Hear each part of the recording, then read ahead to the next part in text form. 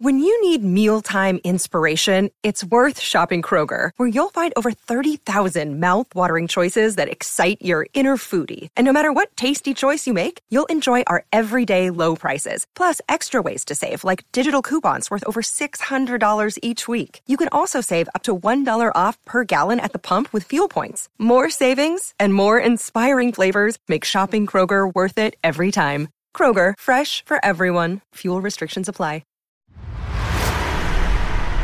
The night may be long and the dark may be deep, but the answers are there to be found. Whether it's the normal, the abnormal, or the paranormal, you're in the right place. Let's go beyond reality. Sometimes it's the normal, sometimes it's the abnormal, and sometimes it's the paranormal, but it's always beyond reality. Welcome to the program. It's Beyond Reality Radio. I'm your host, J.V. Johnson. Thank you for joining us tonight. We're going to be talking about time travel.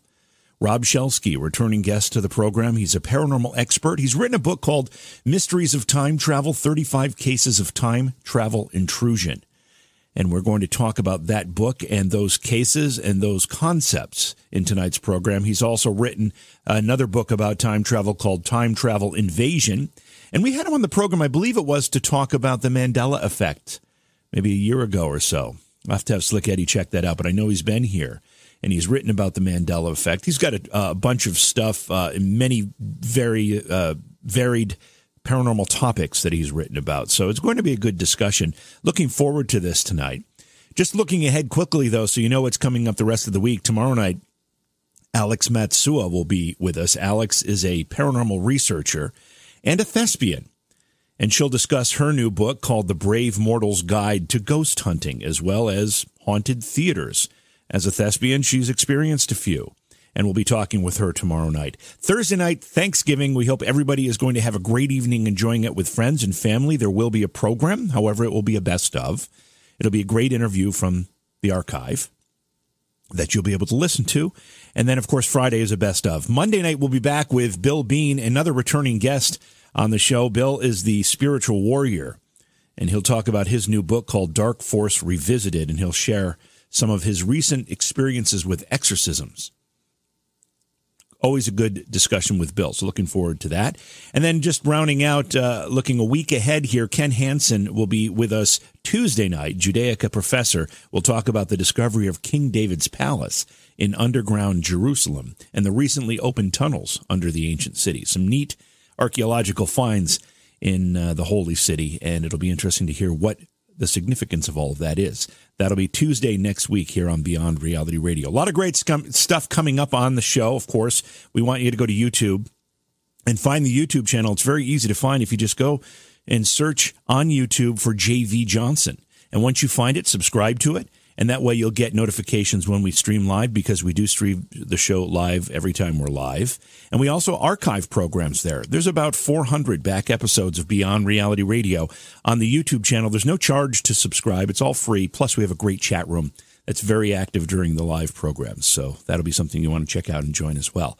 A lot of great stuff coming up. Going to be a great show tonight. So we're looking forward to getting started. And we'll do that right now after the break. It's Beyond Reality Radio. Hey gang, it's JV here. We hope you're enjoying this episode of Beyond Reality Radio. Some of you are new to the program, and some of you have been with us for years. And no matter if you're interested in ghosts, the UFO phenomenon, conspiracy discussions, or any of the other topics we explore on this program, we do it for you.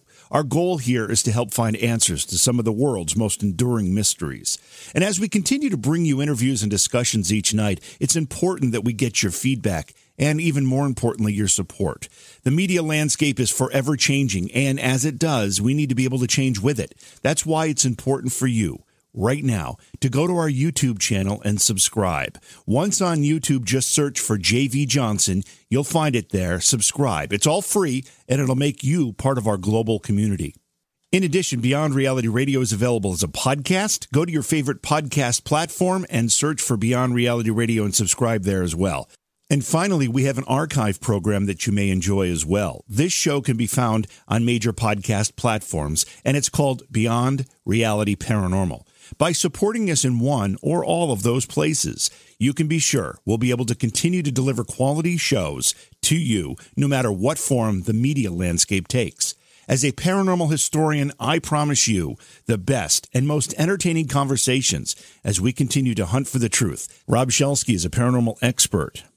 He's written many, many books about paranormal topics, one of the most recent being Mysteries of Time Travel, 35 Cases of Time Travel Intrusion.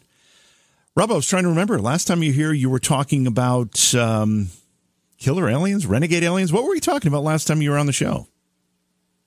I think it was deadly UFOs and the disappeared. That's referring what it to was. aliens and UFOs as a danger to humanity. Now I remember. We've talked about a lot of different things, and I remember something about being deadly. But anyway, we're talking about time travel tonight. It's great to have you back on the show. How have you been? What have you been up to? I've been doing really well, thanks. I've been doing a lot of radio shows, That's good, and I'm busy with my books as usual, and I'm doing articles by request for Alien Expo. So, yeah, I'm keeping pretty busy. How about you? I'm here bringing great people on the radio like yourself and enjoying every minute of it. You know, when you have a job you love, you don't work a day in your life. Isn't that how the saying goes? Yeah, that may be how it goes. I'm not sure. I enjoy getting books written. I'm not so great at wanting to go to do the actual writing. But, you know, I just want the kudos from it. I don't want the work. That's fair enough. Let's talk about time and time travel. First of all, what made you decide to write this particular book? Well, there seems to be a lot of information slowly trickling in of the last few years about time travel, the possibilities of it, and I just decided that it was worth researching, and the more I researched it, the more intriguing it was to me. There seems to be so many things about time travel that it might already exist, that it is possible, all that sort of thing, and I just wanted to see if it really was, so I researched it and figured I should write a book about it. You haven't, this isn't your first entry into writing about time travel. You've written about it before. Yes, I have. The first book was Mysteries of Time Travel, 35 Cases of Time Travel Intrusion, and those were actual cases where people were claiming that there was time traveling happening to them, and some had witnesses, some didn't. I prefer to go with cases where there are multiple witnesses because that tells me that there's a little more substance to the story than just one person's word for it. Whether or not they're telling the truth, it's hard to tell without corroborating evidence. Let's talk about the concept of time for a little bit, because I think that we all take it for granted, but when you actually try to figure out what we're talking about, what time actually is, it gets a little more tricky. It gets a little stickier. What is time? Well, that is the thing that all scientists are wondering. We do know that space apparently is not just space, but is also time. Therefore, we call it space-time. We also know that it is malleable, that truly massive objects such as huge suns or black holes or neutron stars, especially if they're orbiting each other or near each other, can warp space-time. And in the process, it's squeezing and compressing like waves, space-time. And it isn't just space it's compressing and distorting, it's time itself. Space-time actually flows into black holes. When you're near a black hole, if anyone ever saw the movie Interstellar, they know what I'm talking about. It distorts time. And according to Einstein, time is relative. And both his theories, the general theory of relativity and special theory of relativity, both allow for time travel. I've often wondered, and maybe I'm starting to be proved wrong. I'm not a great thinker by any means, but when I think about time, I think of it almost as a human construct, in that if we weren't aging and things weren't happening in front of us, and what would be there to measure? Would there be anything left to measure if we didn't have anything to show for the passing of time? Does that make any sense to you whatsoever? Yes, we see time as linear, flowing in one direction only, and that's forward. Physicists say the reason we have that is because of entropy. Entropy proceeds from the simple to the disorganized. You get more and more disorganized as time goes by. That's entropy, and that's an arrow of time that tells us time is moving in that direction. Of course, there's the old standby joke that if you didn't have time, everything would happen at once. But the truth of the matter is, time does seem to be flexible. It does seem to be a real quantifiable aspect of the universe. Recently, another guest that we've had on the program, near Las Vegas using a very, very sensitive device that measures the passage of time, and I don't remember what the name of the device was, measured an anomaly, very, very small anomaly, but anomaly nonetheless, where there was a little bit of a time slip. Have you ever read anything about that or experienced anything like that? Well, the smallest unit of time supposedly is a GIF. The universe has the smallest distance between that a thing can be, and that's called the Planck limit. And then you have the smallest unit of time, which is called the GIF, and they don't think it can get smaller than that. So it seems that on the very, very small scale or short time scale, time does sort of become particle-like in that sense. You look at atoms and you look at pieces of atoms and pieces of those, and you end up with particles. And the same seems to be true with time, that you do have that. Time glitches and time slips, personally, the only thing I've had is the Mandela effect occurring with regard to that. Other people have too. Other people have experienced much more major time slips, and there's case after case study of that. We often talk to people who have bouts of what we would consider to be some type of time warp, and we attribute that to maybe an alien encounter or some type of abduction situation. Could it be that people are just experiencing some type of slip in time when, say, 3 hours goes by that goes by in the blink of an eye and they can't account for it? Well, with the case of abductions, a lot of people in hypnosis do remember what happened to them while they were abducted. So I'm not sure it would apply to that. But a lot of people do have slipped time. There's cases that have been witnessed, for instance, in England, that people were having a barbecue. A thunder and lightning storm came up. There was a dog tied out under a tree. The owner of the dog ran out to remove the dog. He released the dog, and then lightning struck very close by, and he vanished. And the people looked all over for him, couldn't find him. Then they called the police. The police also went out and looked for him, and this is a matter of public record. They couldn't find him. 3 days, 3 days later, he just suddenly appeared with 1 foot in the pond and 1 foot out. It was right behind their house. And he had no recollection of the missing time or where he'd been or what had happened. And the theory is that he simply was knocked forward about 3 days in time. Oh, wow.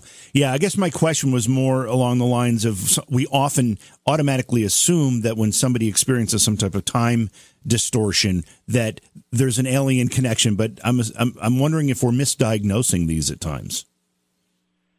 Well, it's conceivable. I mean, anything is possible, but the evidence doesn't seem to show that people who are missing time are being knocked forward or back in time with regard to UFOs. It seems to be more a matter of them being abducted and their memories erased. Yeah, you brought up. So you brought up the idea of time. We perceive time as being linear. Are we starting to see evidence that it's not linear? No, time isn't linear. We perceive it that way, but it's anything but linear. In fact, it's a very strange commodity if you think about it. You have loops in time. You have apparent distortions in time. You have time that can speed up in relation to something else and slow down in relation to something else. For instance, if you were to orbit a black hole in reverse of its rotation, you might be thrown back in time, according to mathematics. Now, you couldn't go back in time before the black hole existed, but theoretically, you could go back as long as that black hole existed, in its history, which might be billions of years if it's a supermassive black hole. And also, we have gravity waves coming from colliding neutron stars, that sort of thing. And when they strike the Earth, time compresses along with space and expands. It's almost, we don't see it because everything around us is doing it at the same rate, so you can't tell. But we have devices that can. LIGO can detect gravity waves, so we know they're happening. We know they're real, and we know this is what happens when that happens. So, yeah, time is a odd commodity. It really is. Yeah, and I go back to my first question about time. It just seems it's difficult. We take it for granted. We look at our watches, which is how we measure time generally, and yet we don't really grasp the complexity of it. And you brought up gravity. We've mentioned a couple things here. We've mentioned time. We've mentioned space. We've mentioned gravity. Are they all connected? They seem to be. The more gravity you seem to be near, the more it affects the space around it, and, of course, it affects the time as well because it is space-time. It's we know for a fact that time is relative. It's been proven over and over and over again with our GPS satellites in orbit, all that sort of thing, our astronauts. Atomic clocks aboard these vessels have to be constantly realigned with Earth because they're in a different time zone. The further out from the gravity well of Earth you get, the less it affects it, so the time differentiation becomes a greater disparity. So if you're on Earth, you're having one time. If you're zooming around the Earth in a space shuttle, you're having a different time entirely, and it's a very small difference because it's very close and they're not moving that fast. But there definitely is a lag in their time compared to ours. So yeah, time is, again, an odd commodity, no matter how you look at it. In fact, there's one theory that we can actually stir space, and in the process maybe even stir time as well, and maybe send particles back through it. Professor Ron Mallett is even actually trying to perform that experiment right now.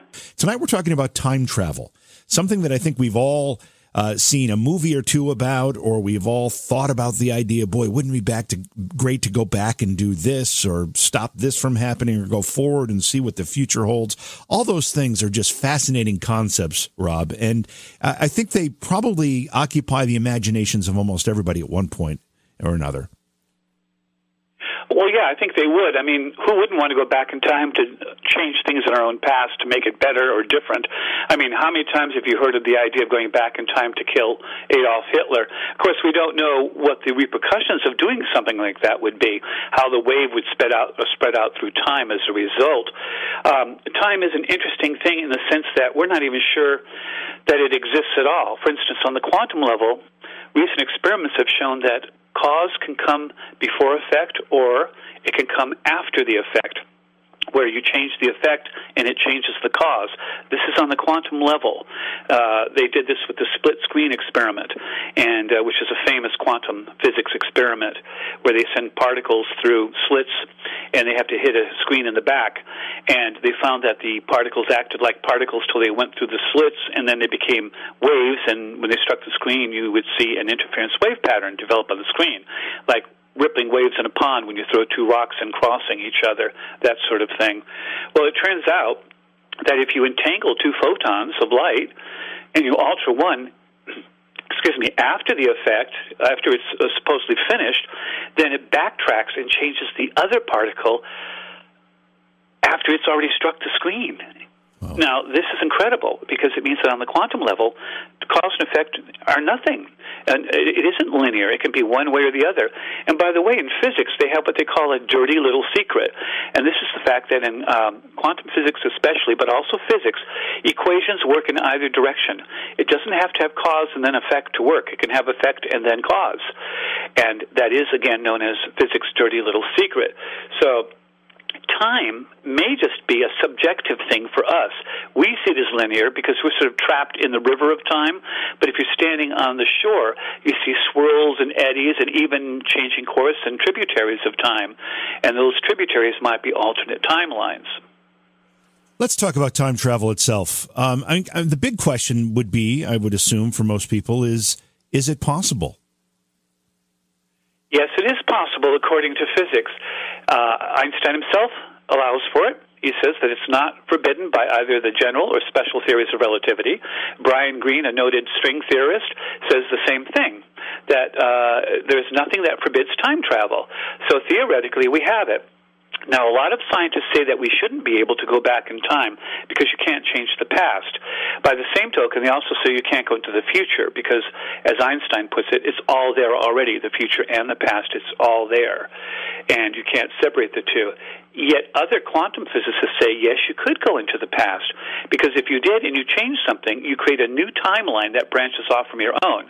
You go back to kill your grandfather, you shoot him dead, you should cease to exist, but you don't, because you just created a new timeline where your grandfather no longer existing.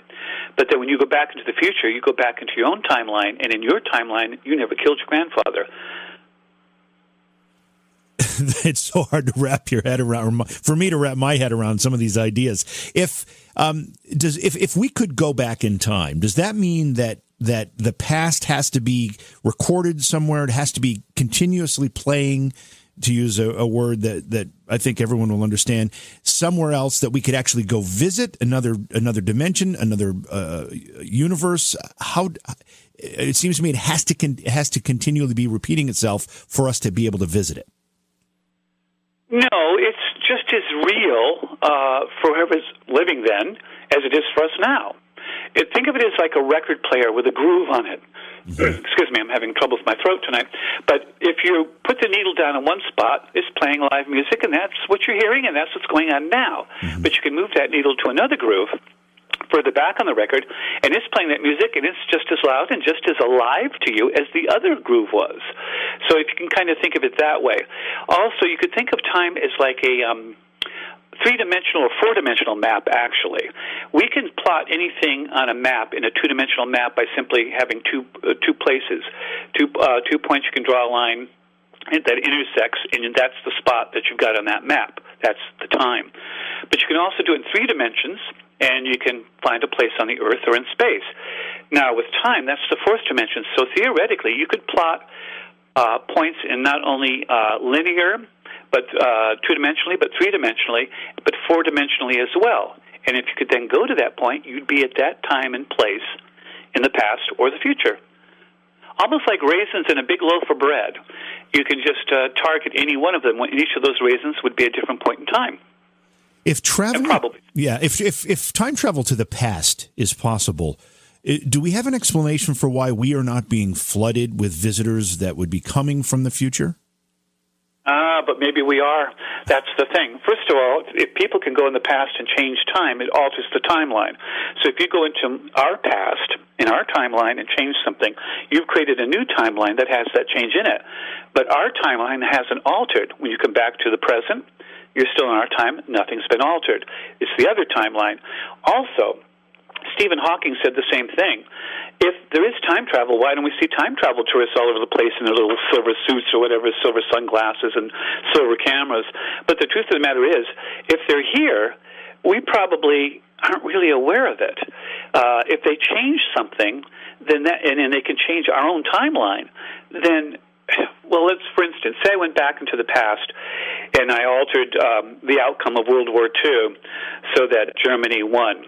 Well, I come back to the present, and if I managed to change my own timeline, you wouldn't know that there had ever been any other version of history. This would be the normal history to you. So how would you know if someone's been messing with our timeline? Because for you, that history always existed. You wouldn't know any differently. I find it interesting as well that there's a flood of movies, and I happen to be watching some films on Netflix recently, and in no particular way did I make the decision to watch these particular films, but the last three that I've watched are all time travel related. I think time travel is starting to catch on in a pop culture sense as well, as people consider this and think about this. But I find it interesting that one of the films had a plot that was similar to what you had just referenced. If you could go back and kill Hitler is what you said, or if somebody could go back and kill Hitler, what would be the consequences? And this particular film, called In the Shadow of the Moon, was about just that. There was a time travel that was going back and killing certain people that would prevent some disaster from happening in the future. And I thought, wow, there's a bit of a moral dilemma here. And I know we're not here to talk about that moral dilemma per se, but that does create an interesting, complex moral situation, doesn't it? Oh, absolutely. I mean, what are the side effects of killing Hitler just before World War II started, or maybe before he started his massacres of the Jews and other peoples that he sent to concentration camps? Oh, well, you might have saved those 6 million people, and you might have only delayed the war. Someone else might have come along and done the same thing, and the war might have been even more disastrous with nuclear weapons, and maybe hundreds of millions of people would die. So without knowing the consequences of your actions, it's a very dangerous thing to do if you could mess with time. Now, there is some evidence that our timeline has been messed with, basically, and it's historical evidence that seems to be showing this. And there's a number of cases. In fact, some of them even seem to be through the use of weather. Now, that may sound outrageous to you, but we have weather control to a certain degree. We can seed clouds and make them rain. In fact, this happened in the 1950s in Lynmouth, England. The British Royal Air Force seeded some clouds up on the moors. It caused a deluge of rain. The rain ran over the edge of the moors and down a cliff, flooded the town of Lynmouth, and killed a lot of people, caused a great disaster. And this was a direct result of interference with our weather. Well, if we could do it in the 1950s, how do we know who might be able to do what in the future? And if they can, we seem to have some evidence that they've been doing just that. You have the Great Storm of England during the Spanish Armada. You have the kamikaze wind, now referred to as the divine wind of Japan, because twice China tried to invade under the Mongolian emperor, I believe it was Kublai Khan, and 8 years apart, and both times he was defeated soundly because of a great wind. So much of an impact did this have on the Japanese that they named the wind the kamikaze, the divine wind, and it became an integral part of their culture. They were saved twice. I mean, the emperor was sending over countless ships, 40,000 men, and they were literally blown to pieces on the sea of Japan. And this happened twice, 8 years apart. Now, either he had really bad luck or someone was interfering to change the course of history. It's happened in America as well. In the War of 1812, the British landed. They sent their forces up towards Washington, D.C., invaded Washington, began to burn everything in sight, were marching down the main boulevard. Suddenly, a great tornado came, some call it a hurricane, and decimated their troops, and they had to retreat. They ended up going all the way back to the coast, and they saved the day. If they had, they would have taken Washington, D.C. permanently, and that may have been the end of the United States. And, of course, we think of it as a divine interference. In fact, a medallion was struck for it that referred to the wind of providence, providence meaning the supernatural or God. So you have the English who did the same thing. They struck a great medallion because of the great wind that saved England. Now, how many times does this have to happen before we begin to wonder if when these things happen at a critical point in history, at a nexus point, a major turning point, if someone isn't causing it? It's a fascinating concept, and as you recount these episodes in history, it does make you start to think about that in far different terms. Let's talk about time travel intrusion, because you write about that. When we use that phrase, what are we talking about? Well, we were just talking about it, that where someone is coming into the past and altering history through some means or other. We seem to have had that happen quite a bit in our history. You can see some sort of evidence for it on the Internet. You can see, for instance, a woman in a Charlie Chaplin movie, and it is a movie, not a still photo, although usually that's what you see. She's holding something to her ear that looks remarkably like a cell phone. Now, critics say, oh, no, it's a hearing aid of a certain kind that was produced in limited quantities at the time. Fine. She held a hearing aid to her ear the size of a cell phone. However, she's talking to it. She's alone in the crowd, head hunched forward just like everyone who's on a cell phone, yammering away as she walks down the street. Can't hear what she's saying. It's a silent movie. And yet she's obviously talking. But to whom? There's nobody around her she can talk to. People are passing by. It's a busy street in a major city. There's no one with her. So what exactly is going on there? And this seems to happen more often than not than we can account for. It seems that events are sometimes altered, and they seem to be altered for a reason, as if someone is trying to steer the course of history. And that would be logical. If you have someone in the far future who doesn't like the world they're living in, if it hasn't turned out the way they want, and by that I mean a government or a civilization, they might decide to go into the past and change events so that the outcome is more favorable. We have heard, and we've had actually other guests on the program talking about these particular anomalies where we see a photograph from whatever period it happens to be, and there's something in that photograph that shouldn't be there. You referenced a very famous one. How common are these? Are there a lot of these out there? There's a tremendous number, and a lot of them are physical objects as well. They're called OOP art. Archaeologists and non-archaeologists are digging up stuff all the time.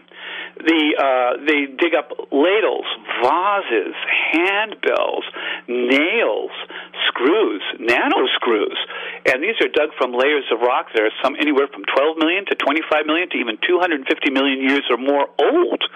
Now, these are found. Archaeologists don't like dealing with them. They call them anomalies. Don't know what it is, let's just call it an anomaly, an oddity, and ignore it. Or they call it a hoax. there are literally thousands of these things being found, and they've been found for several centuries. Ever since human beings started mining coal and digging, we've come up with all sorts of stuff all the time. Now, these are anachronisms. I mean, for instance, there's a machined cube of aluminum, obviously machined, dug up from a layer by an archaeologist in Germany, and they can't account for it. So what is it? Oh, it's a hoax. Who would do this? Who's been doing hoaxes for the last 300 years, and not just in Germany, but around the world? When I say hundreds of these things, I mean hundreds or even thousands of them. If you count the nano screws that were found in Russia, thousands of them, around 12,000 so far. These are very small, and some are maybe up to an inch in size. They differ. They're made of different alloys, tin, copper, steel, titanium alloys. Now, this is really interesting because we can barely do nano-sized screws now. We certainly couldn't have done them several hundred years ago. These things apparently date back a minimum of 12,000 years and might be as much as 25 or more million years old.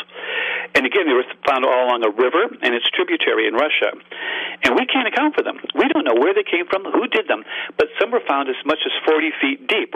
Now, who is going to perpetrate a hoax that's to the full length of a river and its tributary and bury items nano-sized up to 40 feet deep? It's just not a rational idea. Rob, I want to jump to our listener line here, see if we can squeeze in a quick phone call before our next break. Hey, Tucker from Florida, you're on the air. Welcome to the program. Hey, thanks for having me. What's on your mind? I just had a quick question. Something I saw about a year ago on the Internet. It was about this book written in 1889 and 1893 about Baron Trump. And it talks about, there's another book written by the same author. His name is Ingersoll Lockwood. Talks about the book's called The Last President. I think that was written in 1900. And some people suggest that Donald Trump could be a time traveler, and that in this book it kind of lines up, and it's kind of scary. I haven't read the whole thing. I read like the first chapter, also a summary online, and I was wondering what your guest thought about that. Where did you find this book? You can search it up on Google. It's free to read. It's a whole PDF. I'm not 100% sure how many chapters there are, but I think there's 2 books, one in 1889 and one in 1893. Really? And who was the author? Ingersoll Lockwood. Ingersoll. This is really interesting. And you said you haven't made it through the book yet, all the way through. No, I read the first chapter, and then I forgot that it even existed until actually I was listening to your radio show on the way home from work tonight. So. I mean, Ingersoll wrote the 2 books. The one was Baron Trump, which is the name of Trump's son, and in it, the character. Someone might not like this, but he often mentions his massive brain, and he always seemed to have a personalized insult for different people, and a lot of people draw comparisons between that character and President Trump. And in his other book, he's talking about the last president, when a president was elected in, I believe, 1896, and he brought about the downfall of democracy, and again, a lot of people relate that as well. Now, another author in the same vein is Jules Verne. And this was intriguing because on his first Men in the Moon story, he had incredible coincidences to our own space program, the Apollo 11 mission. The capsule that he launched was almost the same size and weight as the actual capsule that went to the moon. He talked about where it was launched from, which was in Florida, and that's where we launched ours from. The ship was launched in December, and it just goes on in that vein. And when he had them return to Earth, they splashed down in the Pacific Ocean. He also said that they would be weightless in space. Now, no one at that time thought that was going to be real or happen. No one thought of that, apparently, except him. And he put it in his book. And as it turns out, they were weightless in space. And the similarities go on and on and on. He has everyday people working on computing machines and sending data to each other by facsimile machines, which was very common at that time in the 60s in the Apollo 11 mission. It's incredible. Now, he was an engineer for a time, so he could have done all this from his engineering capabilities, and yet no other engineer in that time came up with so many weird predictions that were so accurate, and it's just very strange indeed. So now, are these people from the future? Do they have information from the future, or what? It does make you wonder. There seem to be a few people throughout history that have those types of connections to the future. Maybe Leonardo da Vinci is another one. Would you consider him to be one? He could well have been. I mean, he was way before his time. He designed a tank, basically. He was trying to do flying machines. You name it, he was doing it. And it's just incredible. Now, he was a genius and he was brilliant. The main problem for him was that he simply could not get the materials he needed to do the machinery right. His flying machines couldn't fly because they were just too heavy, made out of wood and canvas and metal and gears, and they just were too much weight for what he wanted. His hang gliders, for instance, would have worked if they'd been made of lighter materials. We use hang gliders all the time now. So he either was an incredible genius or somehow he was tapping into the future in some way, shape, or form. Again, was he given information along this path? Are we being nudged? Are we being steered in certain directions in certain times at certain points, nexus points, if you will, crisis points where things are come to a head to go in a certain path? It really looks like it could be. And as for time glitches, I mean, there's all sorts of those as well. It's amazing the number of glitches we have. We have that OOPArt, those anomalies. We have binary code built into the string theory, which shouldn't be there. It's the same exact code that's used by all our major search engines, Google and Yahoo, for instance, and it is dual block linear code, self-correcting error code. Now, why would you need that particular code in the basic theory of the universe, self-correcting code? It's very strange indeed. We have the idea of the black-eyed children. We have the idea of time storms having happened in the past. We have people who claim to have been chrononauts and had time slips. So we have the Rendlesham incident, which was a UFO incident, but seems to have involved time travel as well. The list is almost endless. Is time travel the key to interstellar travel? Oh, I think it would almost have to be in one sense or another. Again, people tend to differentiate time from space, but they're interwoven. So if you can travel through space to get to other worlds faster than light, you're also traveling through time. It's just one goes hand in hand with the other.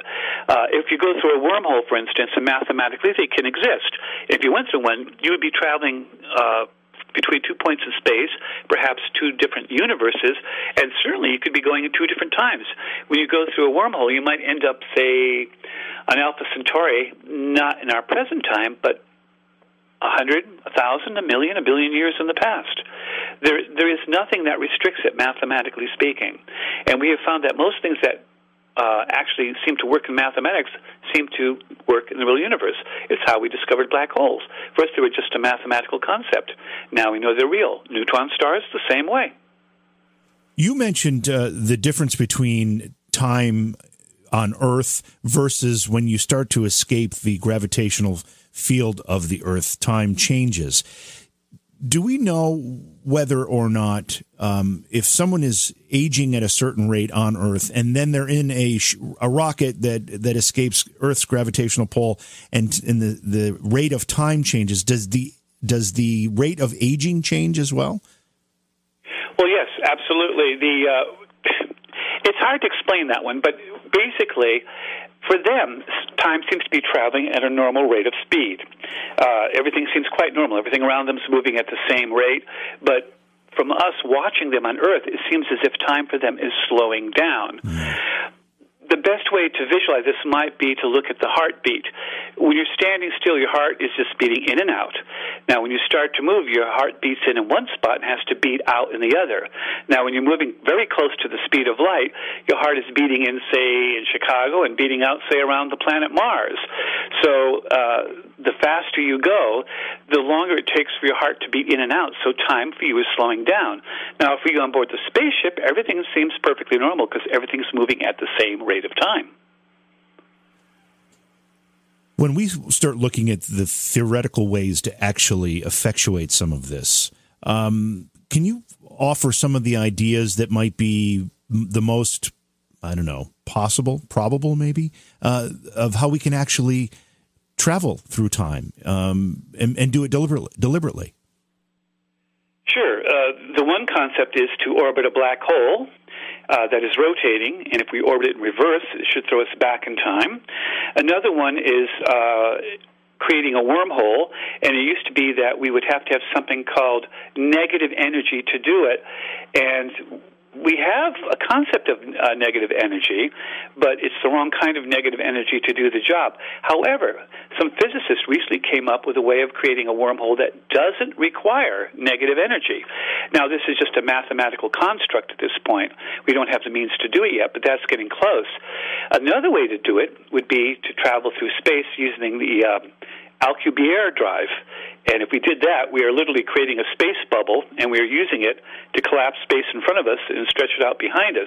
This would mean that we'd also be traveling through time, because space and time are interwoven together.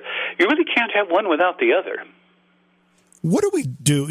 Are there bodies, organizations that are assembled to talk about maybe some ethics or moral restrictions if we actually do get to a point where we can do this? Are any of those things being discussed?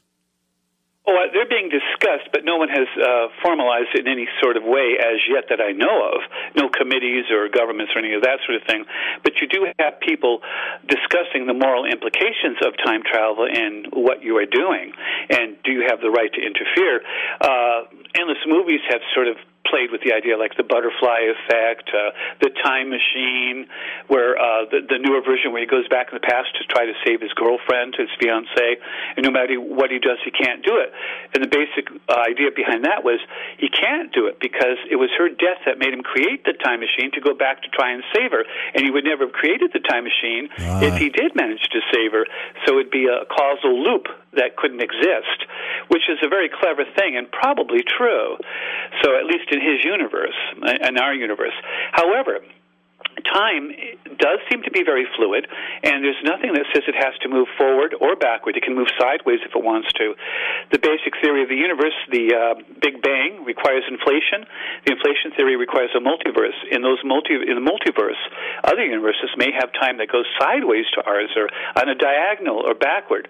For instance, you might be able to step into another universe, live there for 19, 20 years, and come back at the exact moment you left because you've been going at a perpendicular angle to our timeline. Or perhaps you could step over and you'd be in our past, or you could step over and be in a timeline where it's our future. Be exactly the same as our timeline, but further along in the future. And there's actually nothing at all mathematically to stop this from happening. In fact, it's probably, if there is a multiverse, that's exactly what is happening. Let's jump to our listener line. This is Pierre in New Orleans. Hey, Pierre, welcome to the program. Hey, good night. How you doing, guys? Terrific. Thank you. What's on your mind?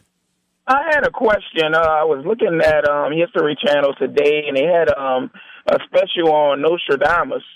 And I was wondering, with the prophets, when they were having their visions, were they going forward or backward in time and actually going to the point in time when those things that they prophesied actually happened? That's a great question, Pierre. What do you think about somebody like Nostradamus, Rob? Well, actually, I think he's probably a bad choice because Nostradamus couched everything he did in his couplets, his rhyming couplets, and they're so vague that you can interpret them almost any way that you'd want to. Now, some of them did hit rather close to the mark about Adolf Hitler, but just sort of close. In fact, if you want to pick someone who predicted the future better, I think Jules Verne did. So in his science fiction book, First Men in the Moon. But so Nostradamus for me isn't a really good choice. What about other prophet types? Nostradamus is considered to be a prophet, I suppose. What about? I think Pierre's question is about prophets specifically. Do you think any of these so-called prophets could have been time travelers? Well, Edgar Cayce was considered a prophet, and no, I don't think he was, because although he did have hit the nail on some prophecies, he also was wildly off on many, many others. According to him, the Earth should have been destroyed by now. Armageddon should have occurred in the 90s, and it just didn't happen. Right. Other prophets, I I can't really think of any that were too close to the mark, except maybe the Oracle of Delphi, which predicted the rise of the Emperor Constantine by name. And the splitting of the Roman Empire, which was very close. And how they managed that one, I'm not sure. So there are some prophets that do seem to have been right on the nose, at least some of the time, and yet there are others who are often more wrong than they are right. Our problem with that sort of thing is that the human mind seems to be designed to remember the things that do seem to correlate and seem to come true, but they forget all the ones that don't. It just seems to be human nature. Pierre, before I let you go, are you a student of Nostradamus? Have you studied his work? I studied Nostradamus. I'm more closer to like John the Revelator from Revelations in the Bible, and those prophets in the Bible, basically more than Nostradamus I would be. Great. Well, hey, thanks for the great question and the phone call. We appreciate it, and we appreciate you listening in New Orleans. Rob, you've got a lot of books. You've done a lot of work. If somebody was new to all of the work that you've done, what would you recommend they start with? Well, it would depend on what subject they were interested in. I mean, if they're interested in UFOs, I think my latest book, Invader Moon or Deadly UFOs from the Disappeared, would be the best choices. For time travel, it would be Time Travel Invasion. For other books like Cryptids, it would probably be the Mothman Prophecies. There's a bunch of them, actually. Let's jump, see if we can grab a quick question here before our next break. This is a short segment. This is Avery from Florida. Hey, Avery, welcome to the show. You have a question? Yeah, what about Stephen Gibbs and the hyperdimensional resonator?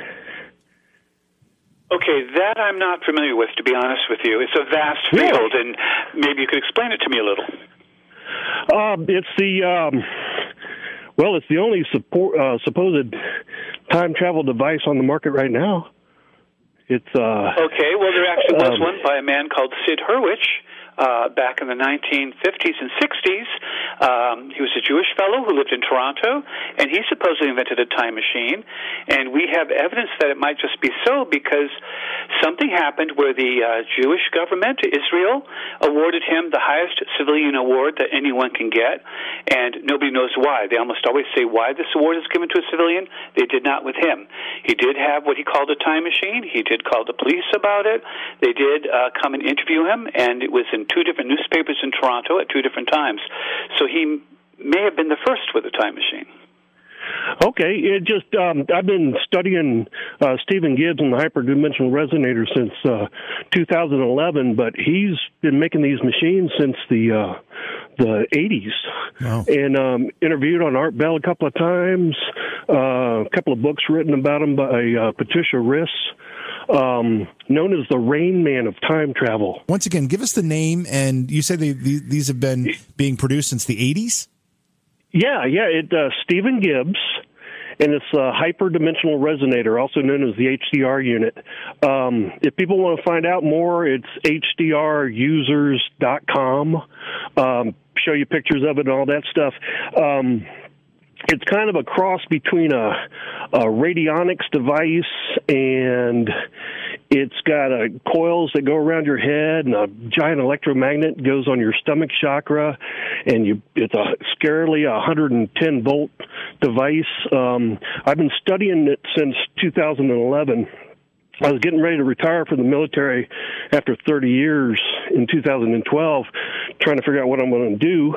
And so I started looking at, because of background in military intelligence, doing analytical work, and also doing ground reconnaissance, I wanted to look into the paranormal and whatnot. And so I remembered it back when Art Bell interviewed him, and so I started looking into it, and I couldn't find anybody who actually owned one who would talk bad about it, who would say, "Oh, this is a piece of junk. Well, don't buy it." It's one thing, Avery. It's one thing to talk bad about it. It's another thing for it to be effective. Do you know of anyone who has claimed they've actually been able to travel in time using this device? Yes, but I think it's a different type of time travel. I think it's the type of time travel you get, the same type of time travel you would get in remote viewing. Okay. All right. I'm going to get... actually, if I can cut in here, I had heard of this a years and years ago. But I didn't follow through with it because, quite honestly, it was called pretty much a hoax at the time. I don't know if it is or not, but I do know that it was supposed to allow for astral projection and also for healing. Now, see, for me, that's a problem because that's getting into the extreme paranormal, and I need proof. And people saying that something works isn't enough. I have to see actual proof or evidence that it does. It's the same thing with the man from Taured, very famous story on the internet. He was from the future. He was predicting things, and everyone thought it was real. He was quite convincing, but it turns out it was a hoax as well. And, well, I shouldn't say as well because I don't know that the resonator is a hoax.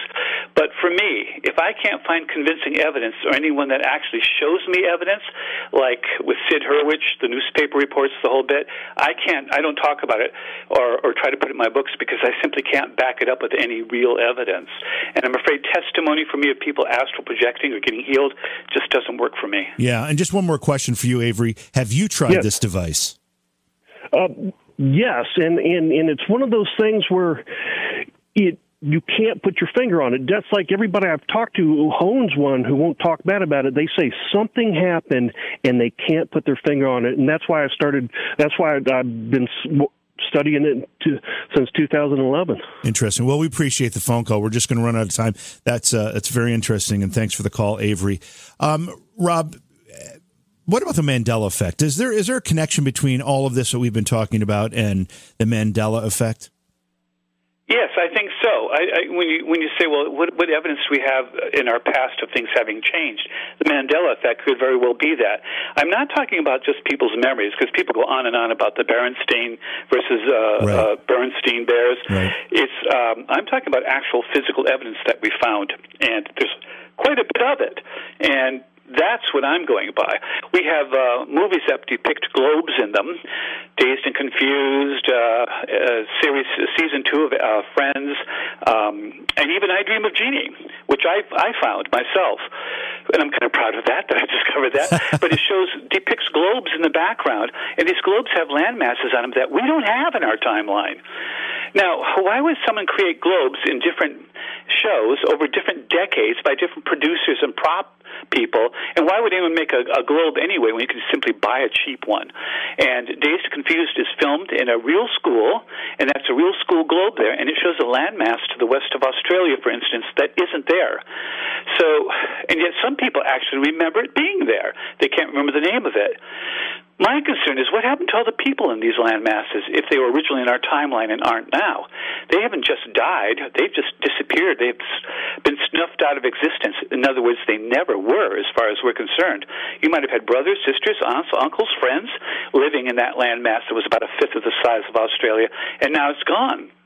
And the same with the I Dream of Jeannie episode, 4th season, the Friends episode, the 2nd season, the Bracelet Buddies episode. Yeah, this goes on and on. Now, why it's appearing in movies like this, I don't know. But it's also physical as well, with medallions and coins and other things. What's the anomaly in the Friends episode? Because I'm a real Friends fanatic. I watch it quite often, frankly. Okay, it's the Bracelet Buddies episode. You'll see a globe on a shelf in the background, and you'll see Australia. Now, just to the southern tip of it on the right, you see Tasmania. To the southwest tip on the left, you see another island of a different shape and size. Now, this shouldn't be there. Now, some people say, oh, it's a key or a logo. Zoom in on it. It's not. It actually has geographical features. The same with the Dazed and Confused. The landmass of Dazed and Confused is definitely not a key or a logo. And also in I Dream of Jeannie, it shows a landmass off of South America, just to the southwest tip of it. It shows features such as mountains and a harbor and a river. No key or logo here. Wow. And it also shows a landmass to the west of Australia. Everything seems to show some kind of landmass, different sizes and shapes, to the west or southwest of Australia. Why that is, I don't know, but it's a recurring theme in these Mandela effects, and no one else seems to know why. And this isn't just imagination. This isn't just failed memory. Anyone can see these for themselves. I posted it in a YouTube on my channel to show exactly what I'm talking about. And I even zoomed in on it. I used high resolution, and you can definitely tell they're not keys or logos, but actual land masses. Why are they on these globes? Made by different companies at different times in different decades. Do you want to give your YouTube channel for people to check this out? Oh, Oh, they can just Google it or just go to YouTube and type in my name. It'll pop up. It's just easier that way. Yeah, for sure. But I just do it as just kind of to prove a certain point. I was so proud of having found that on I Dream of Jeannie that I just had to post it, so I did in a short video. But to me, it's important to show the evidence for those who want it. And as for that resonator, it may be real. I don't know. But he was so vague about what it does and how it does. And it's that kind of thing that I tend to steer clear of because I just need more evidence than that. I'm not saying that it isn't real, that it doesn't work. I don't know. I just didn't have enough to want to pursue it and add it to a book. Yeah, that makes sense.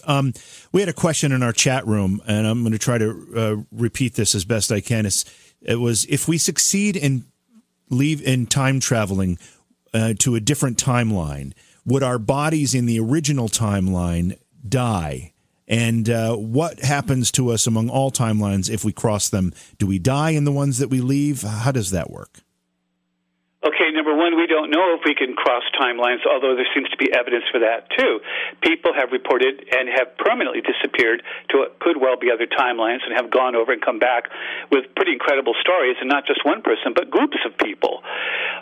So the idea is that if we could traverse timelines, could we come back?